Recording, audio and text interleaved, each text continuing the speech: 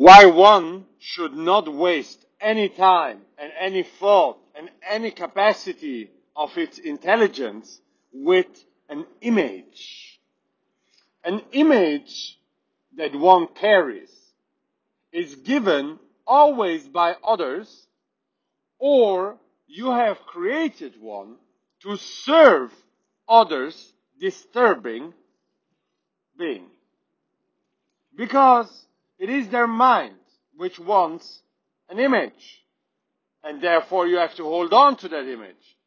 And the moment you do anything which does not go with that frame, with that image, you will be crucified.